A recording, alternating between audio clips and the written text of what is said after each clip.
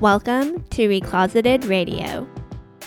This is the top-rated podcast for slow fashion founders. Whether you're thinking about launching a slow fashion brand, scaling an existing clothing brand, or making a brand more environmentally friendly, we have you covered. I'm your host, Selena Ho, the founder and CEO of Recloseted. Each week, I'm sharing my proven strategies or interviewing industry experts. Without any further ado, let's get started. I know that balancing costs and your profitability can be tough as a sustainable fashion brand because usually you have higher costs and generally people are still quite conditioned to paying fast fashion prices for their garments. However, that doesn't mean that you cannot be profitable and wildly successful, and it also doesn't mean that you have to live that starving artist lifestyle. You can be successful, you can have healthy profit margins, and you can run a thriving business. In fact, you actually need to be profitable to continue to be in business. This is something I always tell our clients, and it's just this mindset shift of recognizing that it is important to think about how much money you're spending, how much money you're getting in, and how much you have left over at the end of the day. Because if you're not profitable, then you're not going to be able to survive and you're not going to continue to be able to have the impact you want to on the fashion industry. So, how can you maximize your profits as a sustainable fashion brand when it feels like all the odds are against you? That is what we're going to focus on in this episode. In order to maximize your profitability, the general concept is that you either need to increase your revenue or increase how much money you're bringing into your business, or you decrease your costs, or you decrease how much you're spending. In an ideal world, you can do a bit of both to really be able to maximize your profits. And I really wanted to talk about profit and not just costs because it's important to think about not only how much money you're spending, but also how much you have left over at the end of the day, right? We want to make sure that you're not in the negative. You have stuff to feed yourself and to thrive and, live your life. So it's really important to think about how we can maximize your profits. And when it comes to money and money mindset and your money story, I know that everyone is in different stages of that, but I will say as a whole, generally, what I see when I talk about maximizing profits is people's immediate default is to think about how they can save costs or cut back on things. And while that's important to make sure that everything you're paying for is actually valuable and being utilized, another way you can look at this is to bring in more to your business, right? Like if we think about it from a more abundant mindset perspective, how can we bring in more revenue to your business? How can we actually increase prices on your products? How can we actually sell more quantities and more units? These are the things that I want you to think about and just be more creative so that you don't always have to be penny pinching and living that starving artist lifestyle. So to really help you maximize your profitability and be successful, I'm going to break down this episode into two sections. The first section, I'm going to talk about how we can increase your revenue and lean into that more abundant mindset. And then the second section, I'm going to talk about cutting back on a few costs. And remember that in an ideal world, you can do a little bit of both so that at the end of the day, we can really ensure you're being as profitable as you can be. To kick things off, let's talk about how to increase your revenue. Instead of constantly cost cutting and trying to scale back in your business, which is really stressful and puts you in a scarcity mindset, let's talk about how we can attract more to your business. When it comes to increasing your revenue, you can either increase your prices and or increase the quantity that you're selling. For example, if we have a sweater and you're currently selling that sweater for $100, if we increase the price to $200, you've all of a sudden increased your profit on that sweater by $100. And then beyond that, if we're noticing that you only get 5 sales a week, but all of a sudden we can figure out a way for you to get 10 sales a week, not only have you increased your profit margin per unit on that sweater by $100, you've also made 5 additional sales. So ideally, you can do a bit of both where you can price increase your items and really think long and hard about what they're worth, right? Because I know a lot of our clients have issues pricing their garments at the price points they need to be profitable because they're comparing themselves to fast fashion brands, or they're just automatically assuming that their target customer is going to think it's quote unquote too expensive. Charge what you need to charge the product's worth, and then really develop better marketing and sales strategies so that you're able to get more quantity sold. And really solidifying your marketing and sales strategy and executing it so that your traffic going to your business is higher, your conversion rate is higher, and you get those sales at the end of the day is exactly what we work with our clients in our Conscious Apparel Accelerator program. This is our program that increases sales and scales sustainable fashion brands. You can find out more information about this program at recloseted.com/CAA. And then if you're also interested in having me talk a little bit more about this topic, feel free to send us a DM at Recloseted or send us an email, and I'll do some future episodes on it. So let's do a deeper dive into both those concepts. When it comes to increasing your prices, I know that people have difficulty with this. I know that people feel like their prices will become too expensive, no one will buy it, or maybe they just feel bad charging a certain price point. But remember that your ideal customer will be willing to pay whatever it takes if you're solving a pain point or a problem, or you're improving their life in some way. I always tell our clients that you need to put your customer first, and you need to make products that solve a pain point or a problem, because we cannot keep making products for the sake of making products. I said that so many times on this podcast episode, and if you're a longtime listener, you're likely sick of me saying this. But if you genuinely solve a problem and you improve someone's life, they will pay whatever it takes to get their hands on your product. So that should not be a concern if you have a really good product market fit. And I've given this example before, but remember that people will pay whatever it takes to get what they want. For example, the Chanel handbag, it's a ridiculous, obscene amount of money, and it's not really worth what they charge nowadays, especially with all the price increases. But that doesn't stop Chanel from continuing to increase the price so that they can become more and more profitable on their handbags. I want you to adopt the same kind of confidence that Chanel has with increasing their prices for your business, because I know for a fact that your prices are not nearly as high as their prices, first of all, so that's not a concern. Second of all, I know your products are likely much higher quality and actually serve a purpose for your customers. And so you should not feel bad increasing your prices and actually charging what you really need to charge to have a healthy profit margin and really make sure that you're taking care of your business and you take care of yourself. And psychologically, when someone pays more for something they really want, they're really going to treasure it and they're really going to have it in their wardrobe and wear it.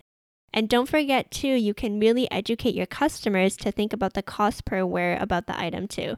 Because all of a sudden, if they really want your $200 sweater and they love it and they decide that they're going to wear it and it's a timeless piece and they're investing in it, maybe they'll be wearing it over 200 times. And so that's $1 cost per wear, right? Whereas if they just bought something from some fast fashion brand and they didn't really think twice about it, but it's a $15 sweater, but they only wear it once, that cost per wear is $15, right? So it's really important to psychologically think about what charging a higher price point will do to your customer.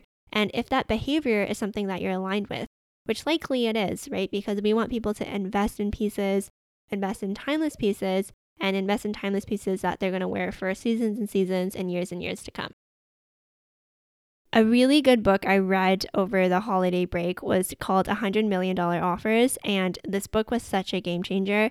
It's going to be one of my business recommendation books in our upcoming CEO Confessions email. And quick plug, but if you aren't subscribed to our email newsletter, make sure you subscribe. You can do so at recloseted.com/emails, and the link will also be in the show notes. But every single month, I give you my lessons learned in the CEO Confessions email. I also give you the latest books I'm reading, podcasts I recommend. And so long story short, in this book, the author talks about instead of racing to the bottom in terms of price, because you can always be cheaper, you can always discount more, think about how you can add value for your customer instead. And quite honestly, adding value and really making sure that your customers is happy is a much better customer experience than just discounting yourself and competing on price. And to wrap up this section, I really want to circle back on the confidence piece. I want you to have confidence in your design and your products. Charge what you need to charge. Ensure you have a healthy profit margin. I want you to have that Chanel charging confidence that they have when it comes to your pieces. Make sure you cover your costs. That's the absolute bare minimum. And then, of course, we want to make sure that you are making a healthy profit margin on every single piece that you're selling. We also work with our clients to figure out what they need to charge based on their costs and based on their profit margins. But I've had so many clients where they've come to me and they've said that, it costs them $60 to make a sweater, but they feel bad pricing it at $120 or $150 or even $200 because they don't think people will pay for it. But quite frankly, if that's what you need to charge to cover your costs and stay in business, that's the price that you need to price it at. And you're going to figure out marketing and sales strategies and really making sure you identify who your ideal customer is so that that person will actually buy it. So again, instead of staying in that scarcity mindset, be in that abundant mindset of really trying to figure out how you can increase your prices and how you can sell more, because that is a much, much, much better way to approach profitability than continuing to be stressed about scaling back and cutting costs all the time. So the second piece I want to talk about is decreasing your costs. This is also important, but again, I don't want this to be the main focus because it can be really stressful and overwhelming if you're constantly thinking about what you're spending money on. But that being said, that doesn't mean that I want you to be going out and blowing your money, which I don't think you're doing, but I just wanted to say that. So first and foremost, when it comes to decreasing your costs, it's really important that we do it in a way where it doesn't sacrifice your product quality. It is so important to ensure you have high quality, conscious products. That is the whole basis of your business. So when it comes to scaling back or cutting costs, do not do that if it's going to sacrifice anything related to your product. In other words, I generally don't recommend cost cutting on materials or your labor or your manufacturing because that will reflect in a lower product quality and then you're going to have a hard time charging the price points that you need to charge. Don't get greedy. I know a lot of fast fashion companies start to cut back on their materials and their labor and then charge really high prices just because they're riding on the brand loyalty and the marketing. But in my eyes, that's not really worth it and they're just getting greedy. So don't do that. It's so important to protect your product so that in the long run, customers continue to come back to you and they know that you're in the business of providing really high quality pieces that are reasonably priced for the quality that they are. With that being said though, I did have some tips. So beyond just cutting on your products, there are some other things you can look at. When it comes to your monthly subscriptions, I really recommend you take inventory or take account of what you're spending your money on every single month. And then if there's certain subscriptions that you no longer use or you feel like you could save money if you moved from a monthly subscription to an annual subscription, make those changes because honestly, I signed up for a lot of $15 a month subscriptions or $100 a year kind of subscriptions. And when I added it all together, I was actually really shocked because I was spending upwards of $600 a month on these different subscriptions, like our email software, our project management tool, just all those different things. And so it can be really eye-opening for you to do this exercise and just see everything that you're spending your money on.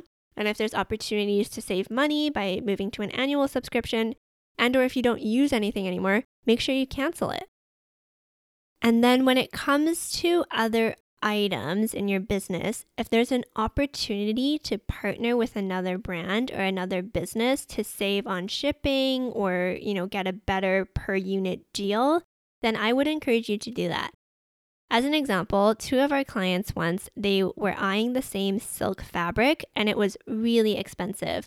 But if they bought together in the same order, the per unit cost went down significantly.